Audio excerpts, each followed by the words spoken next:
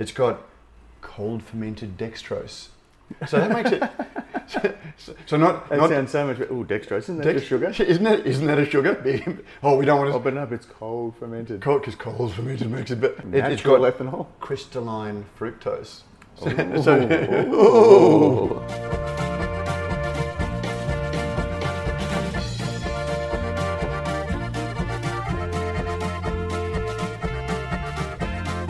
With over 25 years in the field, Cryer Malt have been bringing you the world's best local and imported malts, and for over 200 episodes they have also been bringing you this. What is this, I hear you ask? This is Good Brews Week, and I'm your host, Pete Mitchum. And joining me, just across the Formica countertop, is none other than Matt Kierkegaard. G'day, Matt. Wait, this is not Formica, this is artificial stone. Oh, sorry. in the kitchen. Well, I'll tell you what, but it's what you've done with it. Mate, welcome to Casa Kierkegaard. Thank you very much for having me. Sitting in the kitchen. It's not the Brews News office. This is the sort of Brews News. A long on time. A scale of shit to salubrious, are we more? My kitchen is actually bigger than Brews News actual office. Okay. So the fact that I haven't visited the office yet, I shouldn't take that as at least the best is yet to come. No. No, so we are at your place, Matt, and thank you very much for having me. Listeners, for those who don't know, yes, I'm up here in very sunny and very, very humid Brisbane it's kind of been, I guess, touted as the first, although it's the first for a long time, brackets, Royal Queensland. Always be careful using the word first. Exactly. And as we've learned over just the last couple of weeks, and I think we will learn yet again in letters today, that not for the first time, you're saying? Not for the first time. I see what you did there. Seamless. Royal Queensland Beer Awards. The last ones were 2014, and look, it's not unkind to say they were fairly spectacularly unsuccessful in terms of, I guess, capturing the mood of the meeting and just how vibrant the Queensland beer scene is. So it was decided to perhaps hit the pause button. Rewind. Yeah, it took a couple of years, and I've been working with the RNA for a couple of years now to try and sort of get the awards going, and they've really wanted to have an awards. But as you said, I was involved in some of the early, late. Early teens, late noughties, beer awards, and turn of the millennium, Matt. Turn of the millennium, yes. And one of the interesting things is that there was an idea that beer awards were you just pour some beers, you just drink them, and you tell us which one you like best. You get a couple of media judges and those sorts of things, and they would naturally gravitate towards recognising their preferred tipple, Yeah. But you had sort of judges who weren't involved in the craft beer industry. Beer was mainstream lagers, and I think it's been really exciting to see how committed the RNA has been to creating an awards, because it has been a long time coming, and they've resourced it, and they've also listened to the industry about how to create an awards that will benefit the industry, but how to run an awards properly. And I think that's congratulations to you too, Prof. I don't want to sort of make this the sort of Matt and Pete show, but it is a Matt and Pete show. But as chief steward, you've really driven the backroom of the awards, and that's the judges take all the credit, but the stewards and the organisation that takes place behind the partition is where awards are made or lost. Yeah, and I think we can probably allow ourselves just a modicum of indulgence.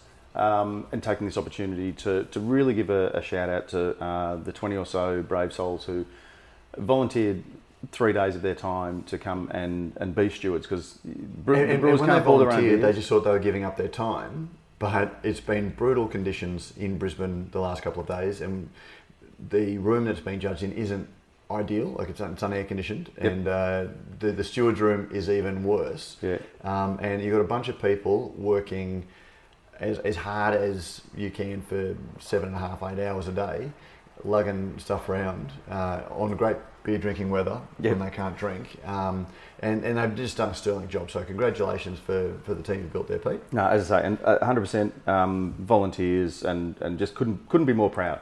Having said that, the judges, I think, got the very best opportunity, and all 346 beers that were entered individually were given their absolute best shot at being given the best opportunity to win a medal. Yeah, and that's where it's also interesting. Not only has the R&A realised that you don't just take the same format for your cheese awards and your olive oil awards and your wine awards and just turn it to beer. You have to do it the right way. Yep. And there has been that, and they've been committed to it. And it's funny you say that, because part of the, like some of the things you can do, like we've transplanted the back end in terms of how panels are selected and how exhibitor numbers are assigned and that sort of thing, which we've been able to transplant in template form, if you like, from the wine awards. But then it's funny where you get to certain bits where you go, you know what, wine and beer really do differ, and the system sort of hasn't allowed for bits and pieces. But we've been able to sort of make things up on the fly, or to adjust as necessary. Really looking forward to in a couple of hours' time, after we'll swap these coffees. Drinking our coffee. We'll swap our shorts for our nice duds and our coffee. Well, you might not. Well, at least we're in air conditioning today. That's it. So. The awards will be presented. So by the time this podcast hits your inbox, the awards will have been announced and the shinies handed out, and there'll be lots of happy people. Yeah, we're recording this beforehand, but it's sort of embargoed by nature of time. Should we? Well, is anyone listening outside the window? Do you reckon, or is it? What? No. You know what? I'm actually feeling as toey as a Roman sandal, because I've spent so much time in the last few days, like impressing on, particularly the volunteer stewards and that sort of thing, but also the judges. Just the secrecy. You just can't talk about, because you just never know. Yeah. And I know this is not going out live, but is it? No. Producer Joe, we can trust her with our lives. Okay. But actually, the other thing that I was going to say is that the previous incarnations of the awards, that that there's been organisational issues that haven't made them the most prestigious or credible awards. And if you don't have the support of all of the brewers, and particularly, like I was saying before, in Queensland, brewers doing so well on the national scene, you don't want to support a local competition unless it has all those sort of layers of integrity. It's credible and integrity and all of those sorts of things. But at the same time, Western Australia's got a beer awards, South Australia's got a beer awards, Victoria has its beer awards, which is the AIBA's. Sydney has the Royal Queensland Show, the Sydney Show. Queensland now has its reinvigorated awards. It's very, very hard to get brewers who are time poor, often cash poor. The logistics of getting beer to competition in good condition, when there's not a good reason to do that, that's the other thing that's counted against the awards in Queensland. We haven't had a dynamic local industry to enter, and of the 342 odd entries, the vast majority are Queensland breweries, and 98% of the beers from Queensland, and I think 98. Yeah, couple from interstate, but not very many from far afield. So, no. And that in itself is a really great indicator of how regions are developing, and we are starting to see very, very strong brewing regions, and hopefully they'll continue to enter their local awards and the AIBAs and the Indies as well, even if they don't. Yep. Then Well, a couple of the brewers actually, Matt, made interesting points that the timing and the Royal Queensland Beer Awards have done really well, and all credit to Phil Sharp, to Stephanie Yoon and to James Rogers, and I'm sure there are other people in that team, but for them driving getting the awards up and running, but also to link it with Brews Vegas, to link it with, like in a similar way to the AIBAs and Good Beer Week, because you've got people in town, you've got a dynamic scene, you've got stuff happening. It's a really great way to integrate your awards. Well, that was one of the things that when I was sort of looking at them, and I was looking at timing and things like that, sort of having it, because the demand on brewers' time is just so extensive these days, that to get guys out of the brewery, to have the judges, like you had Matty Jankauskas, come down for 3 days from the sunny coast, from Brouhaha on the sunny coast, away from his business, which is a small business and only has a couple of people in it brewing anyway. But then he also brought his assistants down to help steward, so they could learn. Yeah, 3 people from his. And you need a really good reason to do that. And even some of the bigger breweries having a big commitment of time. And the awards couldn't function without those. No. But if you can anchor it to something like Brews Vegas or the Beeries, not the Beeries, the Beer Insider. Yep. And that was what some of the judges were pointing out, was the timing of the Queensland Beer Awards.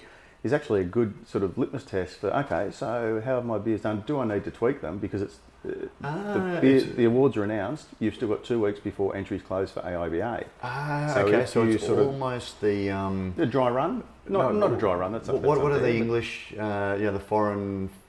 Because you've got there's a major film awards in England. Before Cannes. Yeah, no, before the Oscars. So the BAFTAs. Okay. So the BAFTAs You are can't always really a bit edit of your film, bit of a form guide for. Oh, okay, yeah. But at least this way, yeah, brewers get to edit their film. Maybe I don't enter this one, or gee, that did really well. That'd be better than I thought, or whatever it might be. Yeah, and so you can take the brewers' feedback, and great credit to the judges. The emphasis was really on, if you get a gold medal, I don't need you to tell me too much about it because the colour says it all. But where my beer perhaps got a silver, I want a few more comments about what it needed to get to gold. And so the judges were taking a lot of time and consideration to put thoughtful comments, and that's great credit to the panel chairs or the table captains, if you like, who really drove the pace, kept things moving, but also were great mentors for a lot of judges who perhaps had a little bit of experience. But it was a great opportunity for them and for half a dozen or so associate judges to just see how it all works. And so it can only get better moving forward. Now, Pete, is the Queensland Beer Awards open to accusations that they're just jumping on the bandwagon? I mean, we've got the hottest 100, we've got Rate Beer, we've got... And yes, that was, I don't know if our listeners saw it, but there was a very interesting post on one of the Facebook pages where somebody saw a post of entries open for the AIBAs, the second largest beer awards in the world and one of the more prestigious, certainly the most prestigious. The largest annual beer awards. Largest annual beer awards. And one of the few that does packaged and draft on such a great scale annually. And there was a comment on one of the Facebook pages, while the motorcycle goes past, suggesting that this was just jumping on the bandwagon because we've already got the hottest 100, and we've already got the Rate Beer. Rate Beer. Yeah. So what do we need another awards for? And look, it is very funny because I shared it with you, sort of saying, mate, have a look at this. We'll talk about this on the podcast. But I actually don't want to call that individual out because we don't. No, it didn't come from a place of derision. He wasn't trying to shit can or anything like that, but it does show that there are a whole lot of people that have become interested in the beer world, not realising that the AIBAs have been going for 87, I think. They first started. They became the AIBAs in 93, I think. But they're very long-standing awards, and there was no derision. There was a little bit of lack of knowledge, which you see on a lot of the Facebook groups. But it did highlight that, whenever we comment on, and you and I have been sort of writing about beer nearly as long, or sort of commenting about beer, sort of interested in beer and sort of following beer for a significant time. But whenever I speak to someone like Brett Stubbs, who's our in-house historian, for example, he'll sort of, he leaves us in the shade. But then again, that's only because he's been writing about it since the early 80s. Like, he's been doing beer history since the early 80s. And whilst we get caught up in our, NEPAs and our brewed IPAs and our sort of, whatever, DDH and things like that, in their own way, we're seeing something new. But some of the cycles and some of the things that are going on, there's not a lot that's new. We've got to be very careful. Nothing new under the sun. Yeah. But it's good because, it did generate a bit of conversation, and it does show too that there's a public, impression out there that either the AIBAs are far more industry, there's more industry awareness than there is consumer awareness, whereas the Gabs Hottest 100, whilst the brewers, the industry does have a keen look at it, and it's great to sort of see trends and to, pat each other on the back and all that sort of stuff and see what styles are making an impact on the consumer palate, that it is very much consumer and it's wide ranging. Something like the Gabs Hottest 100 and posts like that really prove that sometimes it's easier to get your message out through social media, whereas the months and it's years of fine tuning, have got the AIBA to the point where overseas brewers hold that in such high esteem that they will send beer, to that where they won't send it to other overseas competitions. And to me, it also highlights that we celebrate Hottest 100. For all of it's a popularity contest flaws, which it absolutely is, and it's not trying to find Australia's best beer. But the beer awards are actually trying to find, in qualitative terms, what the best beer entered on that day in that category. With that judging panel, there are no absolutes, but they are trying to look at qualitative terms. So when you look at across the popularity contest and across the beer awards that have a real rigour around them, you can sort of start to get a picture. But the other thing that it came out for me is that, when people sort of talk about, my beer is X on Rate Beer, or sort of, that beer must be good. It's, you've got people like that commenter, other people who are contributing to Rate Beer, and they're talking from their own, sometimes very limited perspective. It's not invalid in any way because their perspective is their perspective. But when you're sort of trying to sort of say, this brewery that's been in around for 17 minutes, is awesome because it's being judged by a bunch of people who have always been told that NEPAs are awesome. But anyway, so hazy/juicy. Hazy/juicy is now the so they're not NEPAs anymore. NEPAs are quite separate. You can brew a beer that looks like a NEPA, but it is simply juicy or hazy. So there you go. Things are moving already. Things are changing. Speaking of moving, we must welcome to Brisbane, Pryford. Thank you very much. There's a long way of saying. Thanks for having me. As I say, it's been very challenging climactically, but it's brutal. It is a little bit brutal.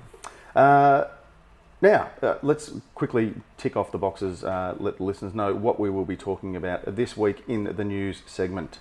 And we'll kick off with CAB is going to ban plastic six-pack dolphin killers. That would have been a story. CAB is going to ban Bland. That would have been... Bland. I'll put my teeth back in, start again. The IBA has secured support pledge in the upcoming New South Wales election. Bud Light Lemon Tea seeks to cash in on the Bud Light losses. Let's start off with the CAB ban on six-pack rings. Yeah, just switching to cardboard.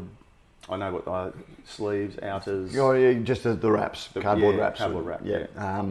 And look, it was just a media release we ran. It's drawn the expected negative comments on Facebook, as you'd expect. Brewers have been doing it for a while. You've got even... I did see one comment that said, "Oh, well done, 17,000 years too late," which I thought was a little bit late, but actually, the other story I might sort of add at the same time is another CB story. They've sent out a media release this week about they're changing the face of advertising. So Great Northern is now going to feature women on its billboards because they've done a study. They've done a survey of 2,000 people, then found that women exist. Women are drinking beer. And again, it's another one that you just need to put it up there, and they're hanging themselves on their own petard in a sense because, or hoisting themselves on their own petard, hanging themselves on their own yard arm, whatever. Because they're trying to make a big thing of something that I don't know that they were responsible for creating or driving in any way. But now they're going, hold on, there's a market here that we need to reach, and so we're going to change our marketing. I may be perhaps a little bit cynical, but see, I also look at the explosion of everyone's doing this.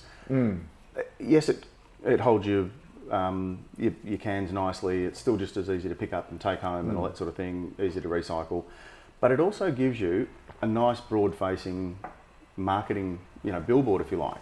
So when the cans, if they're on the side, it gives you a much better brand presence. Whereas if you've got six packs and they're never all turned around the right way with the labels the maker's label facing.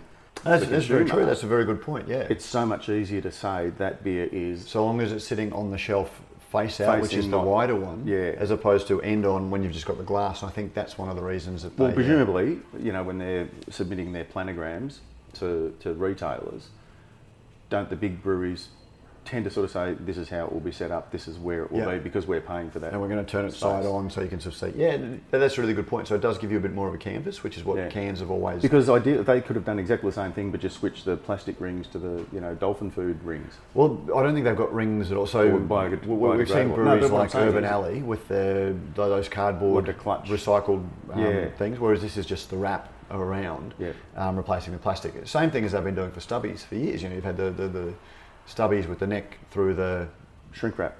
Through the cardboard top. Yeah. So it's just cans. It's just cans we're going to. Yeah. Whereas cans are a little bit different. But because I know too, the other thing too, we shouldn't say it's just as they could have just simply put the recycle holders, because I think those the small brewers who are doing that at the moment, there's no machine that can do it.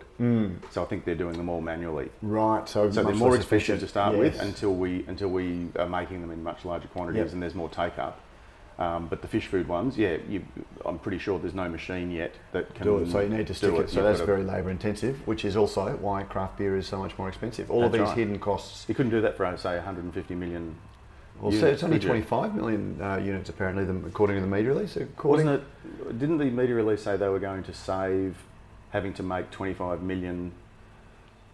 CB's iconic Abbotsford Brewery will no longer use plastic six-pack rings on cans, saving more than 25 million of them. So that's 25 million eaches. So it's 25 million times six, which is 150 million cans. Yeah, but that's across their entire range. I was actually gobsmacked. I thought 150 million. I'm pretty sure in media releases past, they knock out. I reckon a batch run of VB, for example, I heard years ago was around about the fermenter emptied out 9 million units. But that's just cans, so we're not talking about bottles. No, so it's still the same quantity. So you've got kegs, bottles, cans, as Luke Robertson's book. There you go, Luke. Free plug. G'day, Luke. Kegs, bottles, cans, and it's going to be divided, and cans are a smaller market, I would imagine, than Stubbies or tap beer. So it's a small part of it. But I still would have expected it was a bigger... you were hoping for a bigger number than 150 million? Well, I think they would have been hoping for a bigger number than 150 million. Well, we'll assume the number's right because it was in their press release. We haven't assumed those numbers or made formulate calculations or anything, have we? But the other thing I was coming at when I went to the women on the billboards, they've suddenly discovered women. Sure, they're responding to a trend as opposed to driving a trend. And the big brewers very rarely. But in 5 years' time, nobody knows who started the trend and who followed. Do they? Well, but in 5 years' time, it's going to be so ubiquitous. It's going to be so commonplace. That's right. But the point I was making. Cop the hit for now. But I do wonder, and it's something that I'll get our wonderful producer Joe, who you got to meet for the first time. I did. It was lovely in Brisbane. I'll get Joe to make a note of. I'd love to speak to some people in the advertising about whether or not beer is reflective of what's going on in the market, or beer drives what's going on in the market. Because I'm a big believer that there's a lot of talk at the moment about big brewers have made beer blokey. When Iron Jack, Great Northern, well, see, I believe that there's a little bit of a negative spiral relationship, or it's a symbiotic relationship where I think advertisers chase what they perceive as being the biggest part of their market because it's easy. You're picking the low-hanging fruit. Yep. And that's why suddenly, if you remember 6 years ago, James Squire started, had that sort of character who was the bearded, bushranger character on their billboards. Now they didn't sort of go, hey, look, we want to create this subculture of people who start growing their beards long and drink our beer as an ironic... Jump out at you from behind. Dare I say hipster, but for want of a generic term that doesn't define anybody. But they'd noticed that there was this youth subculture that they wanted to target with their beer, so their ads became reflective of the market that they were chasing. They're not creating they're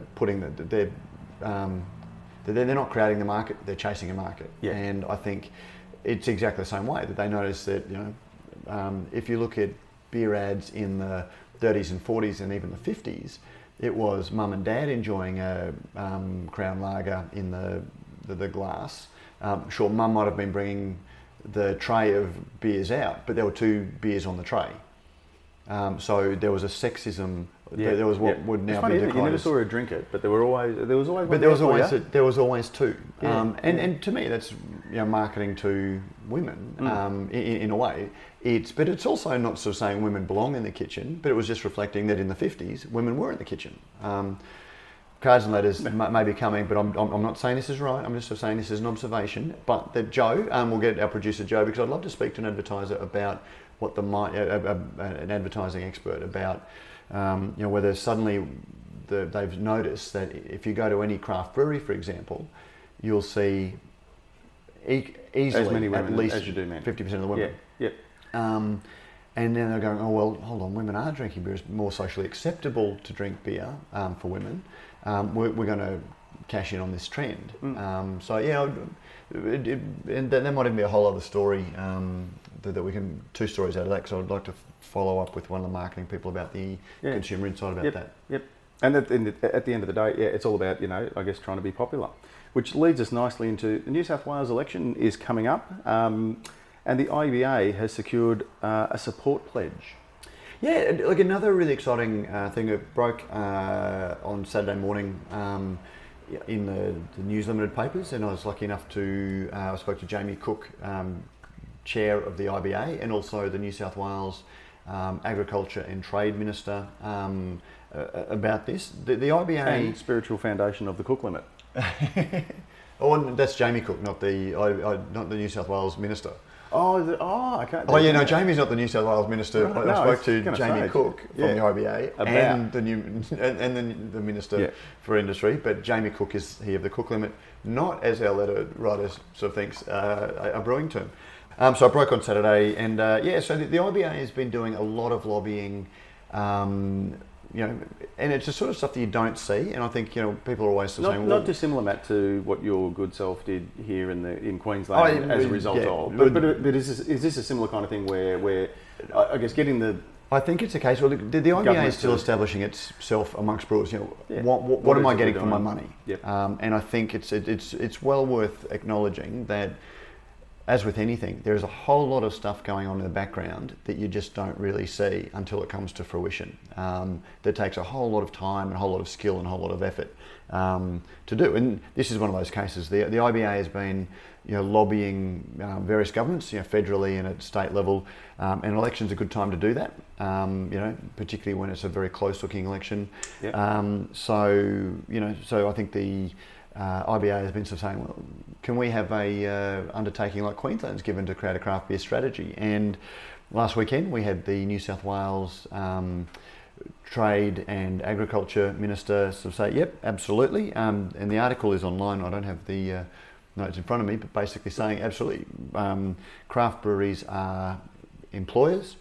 They're changing the social amenity around beer. Yep. But he's a National Party member for New South Wales, and he also made the point that breweries are big tourism drivers. And quite apart, we don't have any specifics about what's going to be promised, but they are looking at it. There is a New South Wales food industry manufacturing strategy, and beer is very much on the radar.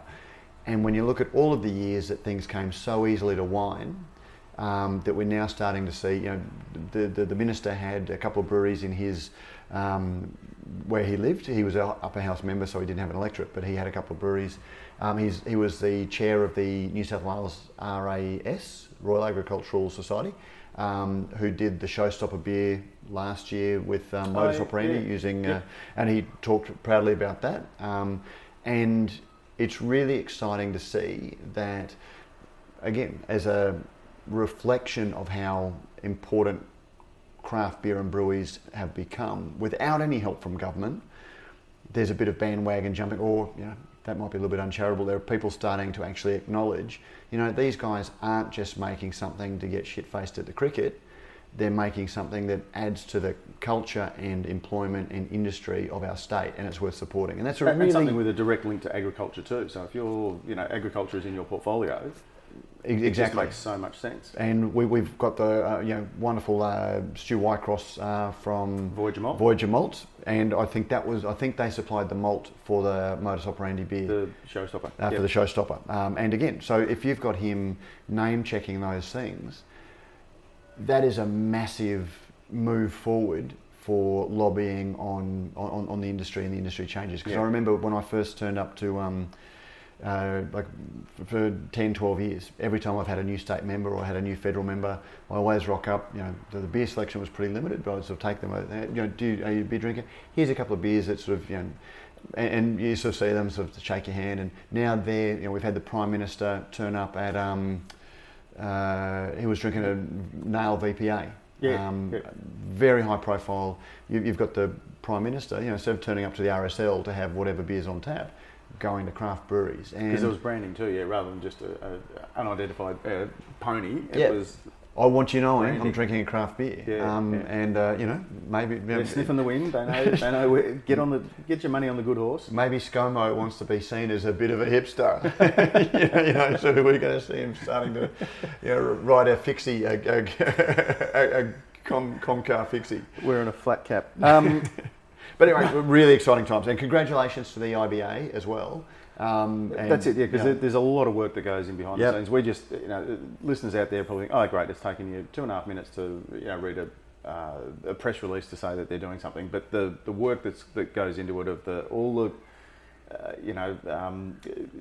strategizing and advocating, taking them from their businesses, and then they've finally got these guys have got breweries to work in, but then they've got a very capable team who are there now.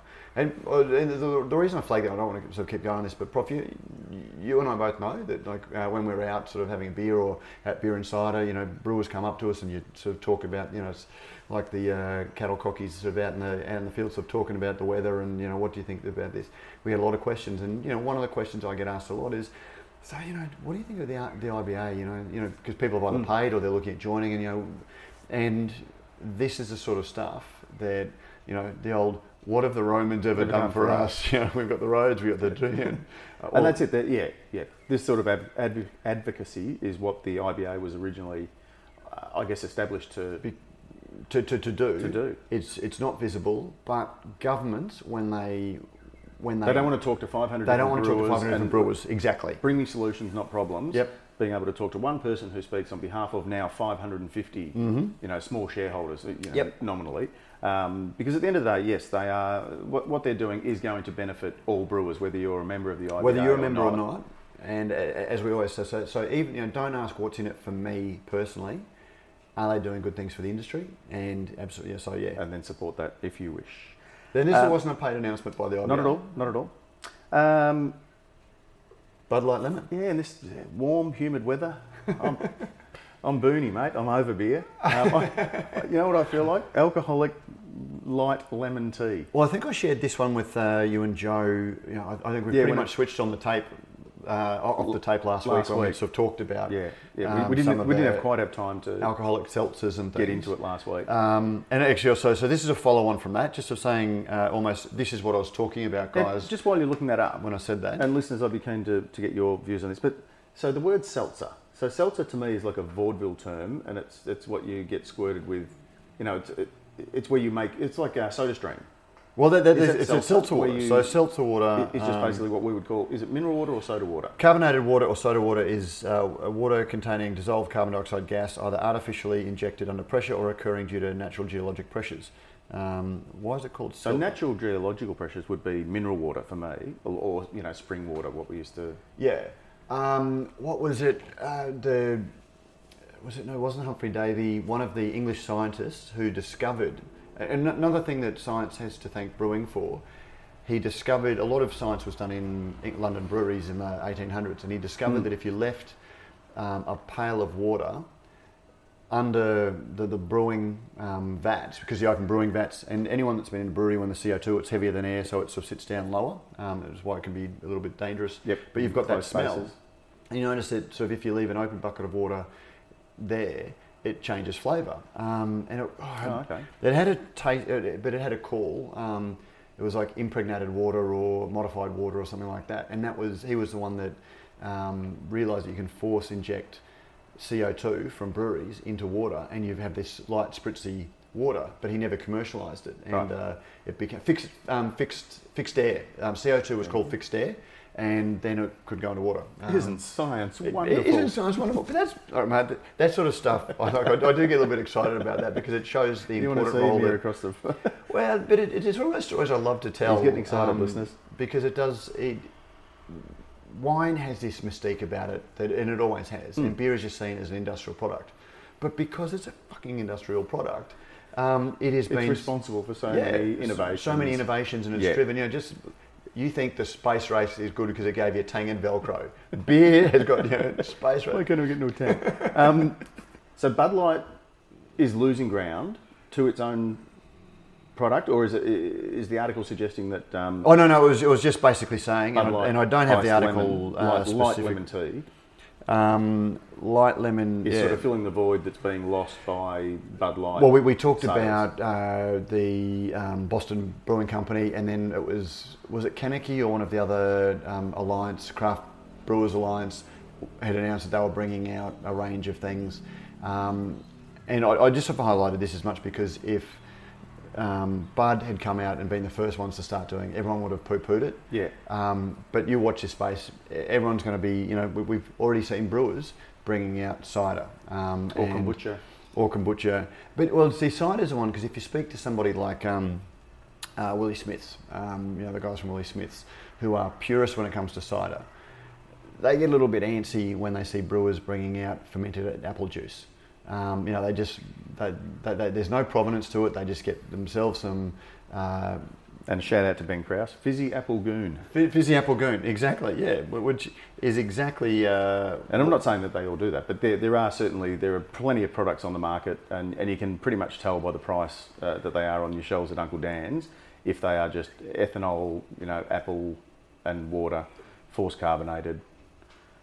Probably not really cider. Yeah, absolutely, and when you've got, again, shout out to the guys at Willie Smiths, but when you've got guys who, it's a 150-year-old, third generation family business, orchards, blah, blah, blah, blah, blah, turning their hand to making not just alcoholic cider, but making traditional styles and using heritage, heirloom varieties and that sort of thing, table apples, as well as making ciders with specific cider apples.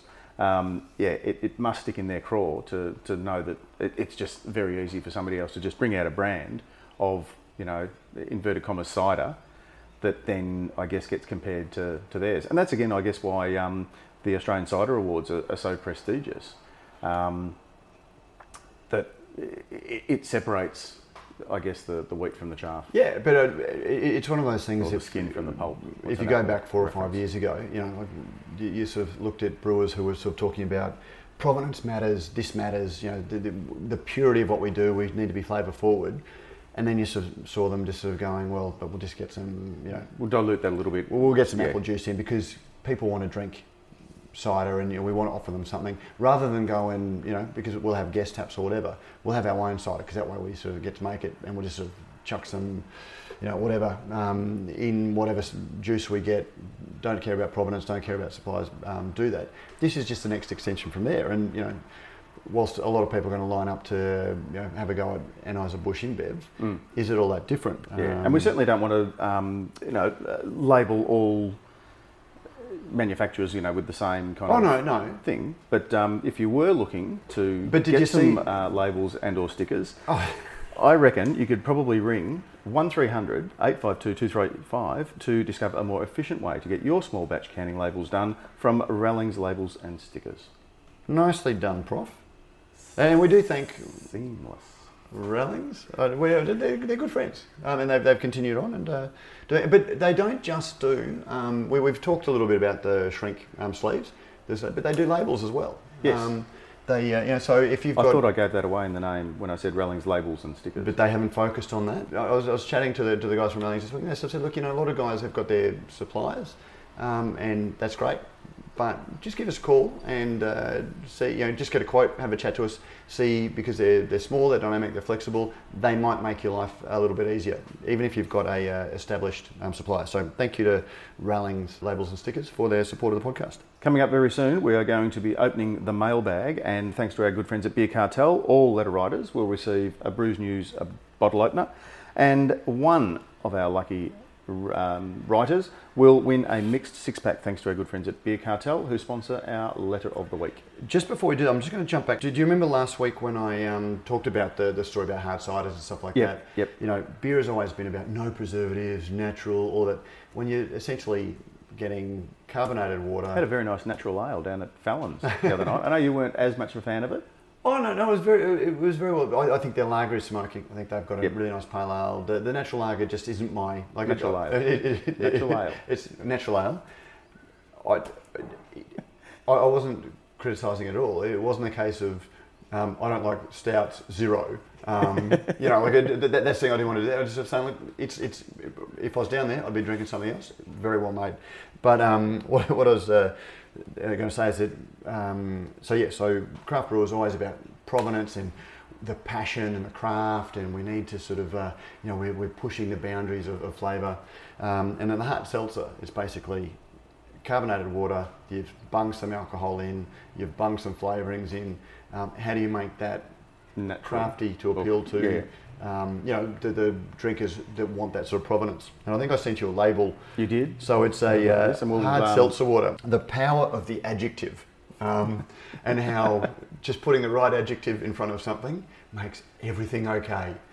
So this is a label. Are you going to name the brand or seltzer? Well, I don't know what the brand is. It's available in Australia anyway, I don't think, is it? No, but it's American. It's from a wine blog, the Grey Report, and it's headed "Millennials are talking, but the wine industry isn't listening." It's just sort of looking at the problems that the wine industry has in trying to sort of attract millennials, and brewing is doing it in a way. But he so this is the nutrition facts panel on the back of the product, seltzer, and it looks like it's a clear glass bottle. Looks just perfectly clear, so it looks like water, but yet it's got alcohol in, and it's got, to my way of thinking, it's got absolutely no redeeming features at all. How have they got all the colour out of the alcohol? It gets you drunk.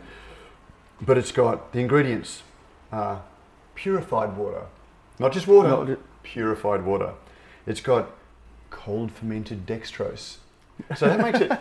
That sounds so much. Oh, dextrose, isn't that just sugar? Isn't that a sugar? Oh, we don't want to. Oh, but no, it's cold fermented. Because cold fermented makes it better. So that would make it a lager, wouldn't it? It's got a bottom fermented dextrose.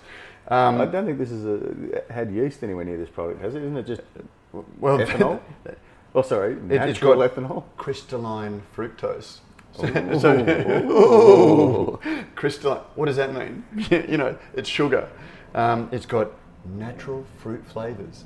Now, natural fruit flavours of natural fruit? No, natural fruit flavours. So they're fruity flavours. So it could be isoamylacetate, for example, which is the banana that goes in Lolly Bananas. Right. It could be acetaldehyde, so it might be like that green apple. Could be. This is what we talked about last week, or rather than vinyl guaiacol, which is the clove. So if you want to, now when they're naturally produced by yeast, that's a wonderful thing. But as I said last week, when you sort of think of the brewer sort of mashing in and nurturing his yeast to get those flavours, and some guy in a lab coat in a food science factory creating those flavours. But so it's got crystalline fructose, natural fruit flavours, sodium citrate, and citric acid.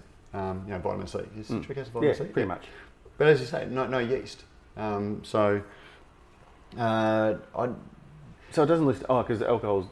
Well, there's alcohol in there because it's 6% alcohol. Yeah, so wouldn't they have to have added ethanol? Why don't they need to? Well, I'm presuming that's where the cold fermented, because it's cold fermented fructose. Dextrose. The dextrose, the crystalline fructose, would be the sweetener. So that's the thing. Then they're not saying natural sweeteners because they're. I presume, I'm guessing, but I just think it's fascinating.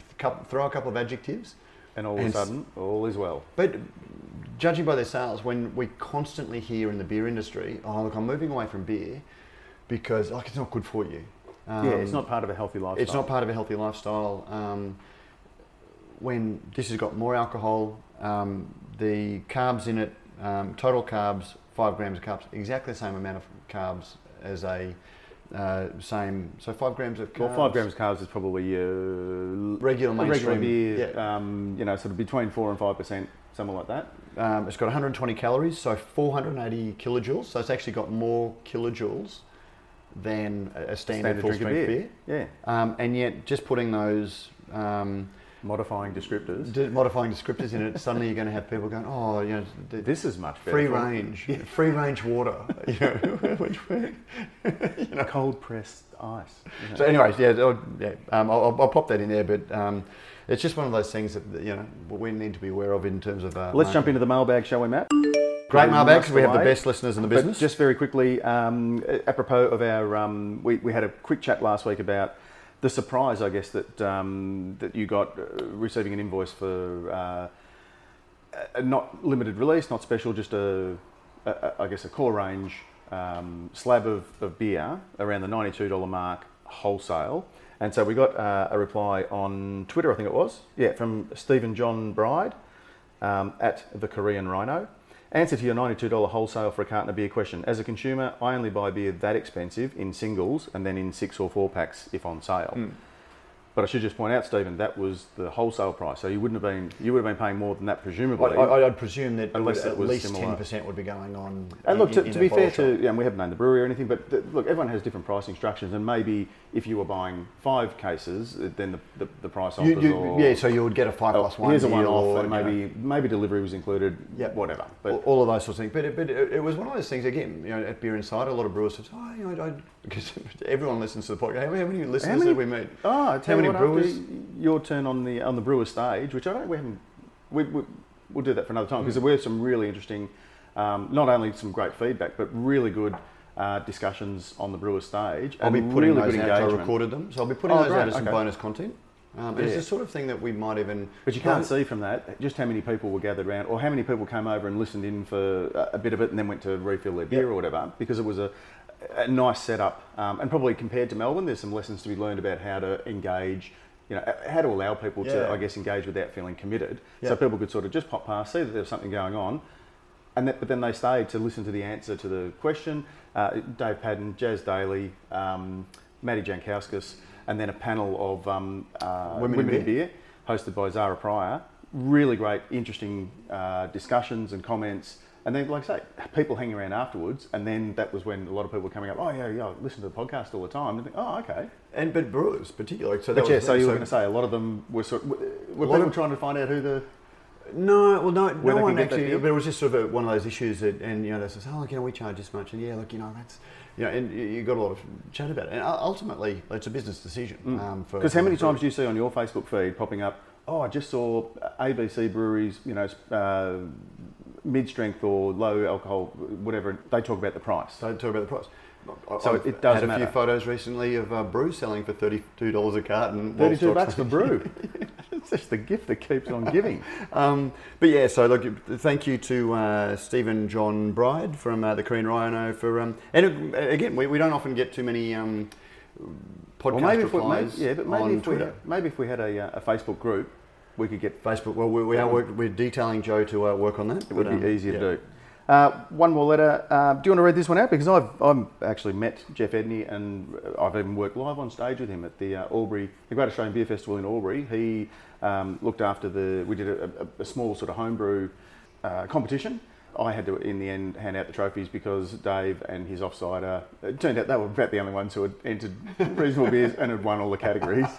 But he's a lovely bloke. And for those who know, did I just say Dave? Jeff Edney, who is, and some listeners may know Jeff as the brother of Dave Edney from Hop Products Australia, formerly of Mountain Goat and various other breweries. And so Jeff from Border Brewers. Hi guys, love the show. I particularly enjoyed the recent bits about local beers using local ingredients. Our local homebrew club, Border Brewers, has an annual homebrew comp called Paddock to Pint, where local ingredients are essential and the highlight of our beers.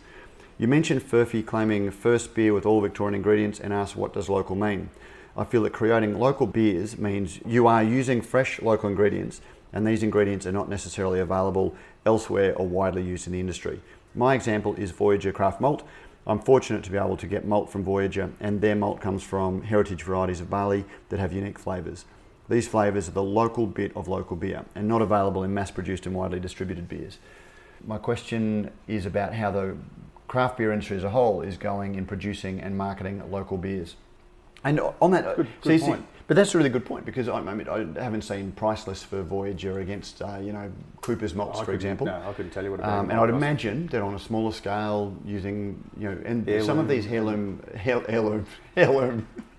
some of these heirloom varieties are heirloom because better, more efficient, higher producing, or have characteristics that you might get better extraction.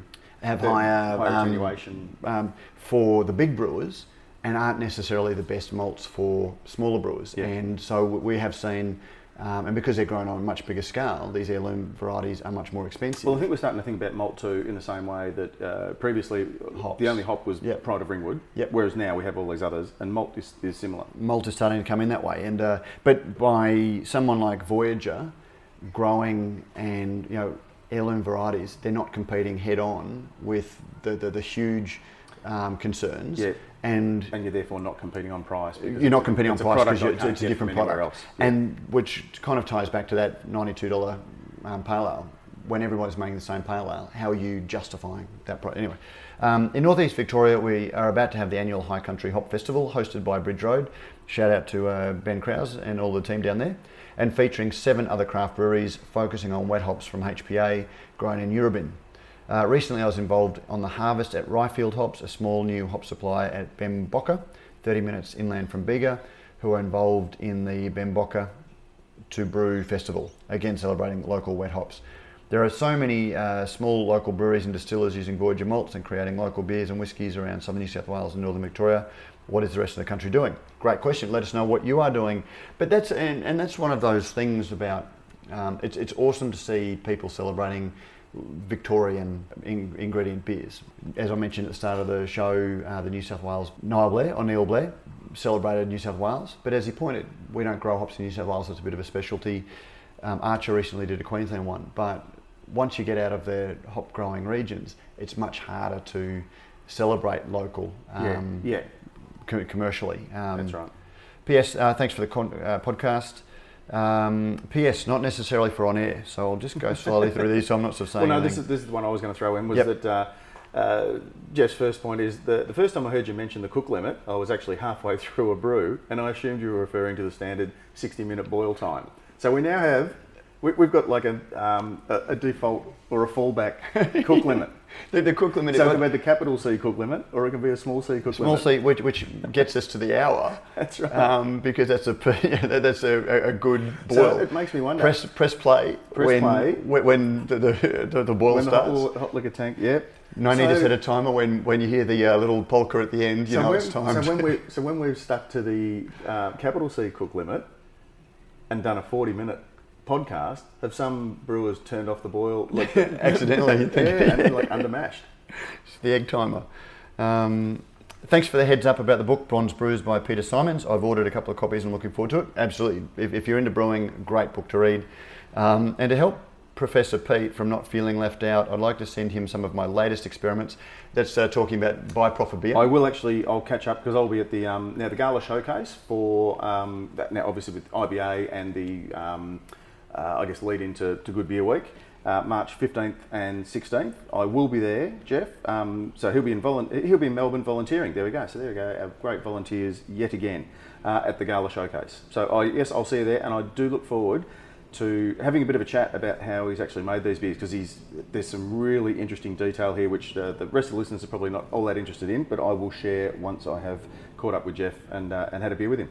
And he does make one final interesting point. Although homebrewers are not your specific target market, I know they're not necessarily not, but yeah, although homebrewers are not your specific target market, think of us as possibly containing the next Ben Krause. And a shout out to Ben. All our good friends in the little country town in northeast Victoria of Eurobin. Just on that, because that is one of the things that you and I have, whenever we get together, we sort of talk about, well, mate, what are we doing with this Brews News thing? What's the podcast? Who are we? Why are we here? What's it all about? There's a million ways. There are so many podcasts. Could we be one of those ones where you sort of sit and have a beer and sort of mull on the beer and talk about pop culture, or and whenever I sort of speak to people, particularly advertisers like Rallings and other people, I sort of say, well, who's your audience? And we sort of say, well, it seems to be brewers, people that brew, and what I call prosumers, people who really want to know what's going on in the industry, and people like Jeff, who are potentially the next, the people the next who wave of, wanting to hear, and or who are nurturing the next wave. Because there's these homebrew clubs, a lot of you go back to Chris Domagala is a great example, one of those guys. Well, and shout out to Chris, who's one of our Dave Benighton. And the list goes on. So we absolutely do think of our listeners, if you're not in the industry, as people who harbour dreams of entering it. So I can't remember whether we left over some letters from last week that we didn't get did, time but because to we're do. on the road, and our producer Joe has given us this week's, so we might even hold last week's missed ones over to next week. But I think, given Jeff's probably well looked after for beers, and I'll make sure that he's looked after at the Gala Showcase, we might give the six pack to Stephen John Bride. So Stephen John Bride, if you Twitter can, comment if you can, if you are listening, email us at producer@brewsnews.com.au, your postal address. Here's your postal address. So we'll get a Brews News Barblade, and thank you to all of the listeners that have received their Barblade, and then shared a photo. Is this going to become a Facebook group of, I got a Brews News Barblade in the mail? They seem to be keen to take a selfie of themselves or get a photo of themselves with their Barblade. I think that's just that it's a social media culture that we've never really been. It is lovely to see. It is, and it really appreciates. That. I received it, and so thank you very much, listeners. Now, Prof, we are about to head off to the We Must Away awards, and then you're flying home to Melbourne. What's up for you for the next? And we are recording this on Wednesday, not our usual. We'd normally do Friday, Thursday, or Friday. I've got the Bendigo Craft Beer Festival coming up shortly, and then we really sort of get wired up for Gabs. Brisbane, the first one, the 27th of April. So that's end of. Should we talk about beer and soda? We haven't really talked about beer and soda. We might hold that over now for next week. Yeah, because there's so much, especially since I can give a bit of a perspective on the first one in Melbourne. The first festival, as I say, that I can remember that was held on the same time, same day as another beer festival, and then also the comparison between the two. Because I was lucky enough to then get an invite to the first Brisbane Beer Insider outside of September, so the first time that's so we'll have part a of bit Brews Vegas. Lot to speak about. So we're talking about Gabs because we are going to have our studio on air. It'll be a live studio. The Brews News on air studio, but we probably won't broadcast live. I'm still not convinced. And again, listeners, let us know. We were talking. One of the things we were talking about in our strategic planning meetings, because the Hottest 100 podcast was so well received, that live where people got to interact live. But I don't see people wanting to sit down and listen to us do this. Because if you're at Gabs, you'll hang around and listen. But it's maybe also people at work during the day. So when would we do a live? But we are thinking of maybe doing 2 or 3 live podcasts a year from maybe on a Saturday afternoon. And trying to get listeners a venue. To turn up and have a beer with us. Either have a beer with us, but then also if you're in the chat room, we can relay questions to our panel. So if you're the sort of person that would sit at home for an hour on a Saturday afternoon once or twice a year just to be part of something like the Hottest 100, let us know. But at Gabs we are going to have our studio there, so we're going to be thanks to Bintani, but we've got a lot of great friends in the industry, and we're going to be recording live the brewers, the industry panels live from Gabs on the Friday. So it's the day after AIBA, so we're going to be able to dissect the results. We're going to be able to meet the brewers, capture all of the noise, excitement. Talk about the judging, talk about consumer reaction, talk about exhibitors. There's so much to talk about. So if you are going to Gabs, go there on the Friday and come and say g'day. That's Gabs in Melbourne. Gabs in Melbourne. But we might even we'll see anyway. Who knows? Maybe good friends at Bintani might just sort of, you just never know. Because first Gabs in Brisbane, very exciting, can't wait. Thank you very much to all of our sponsors, all of our supporters, and those who make this possible. Thank you very much to you, Matt. He's been Matt Kierkegaard. I'm Pete Mitchum, and a special thank you to all of the listeners who make this worth doing. The listeners who make it worth doing by listening, and we're still #1 beer podcast in the country. Did we mention last week that we got as high as number 7? I think we got as high I as don't think number we 7, mentioned. yeah. So We've dropped back to top 25, 30, but we're holding our top 30 spot. And that's, behind guys like Jamie Oliver and... Exactly. I think it's the number one drinks. There's a Basic Brewing video podcast, which is Jane, the terrific podcast. Yep. For home brewers. Yep. But yeah. And anyway, but to the listeners that kick in a couple of dollars a month, because that's when Pete is in town, I'm able to sort of take him out for dinner and those sorts of things. So your money is going to sort of... Or when we go somewhere, we get a hotel that has 2 bedrooms. Yeah, Still in 1 room, but 2 bedrooms. So thank you, listeners, for all of your support. Thanks very much, and we'll see you all again next week.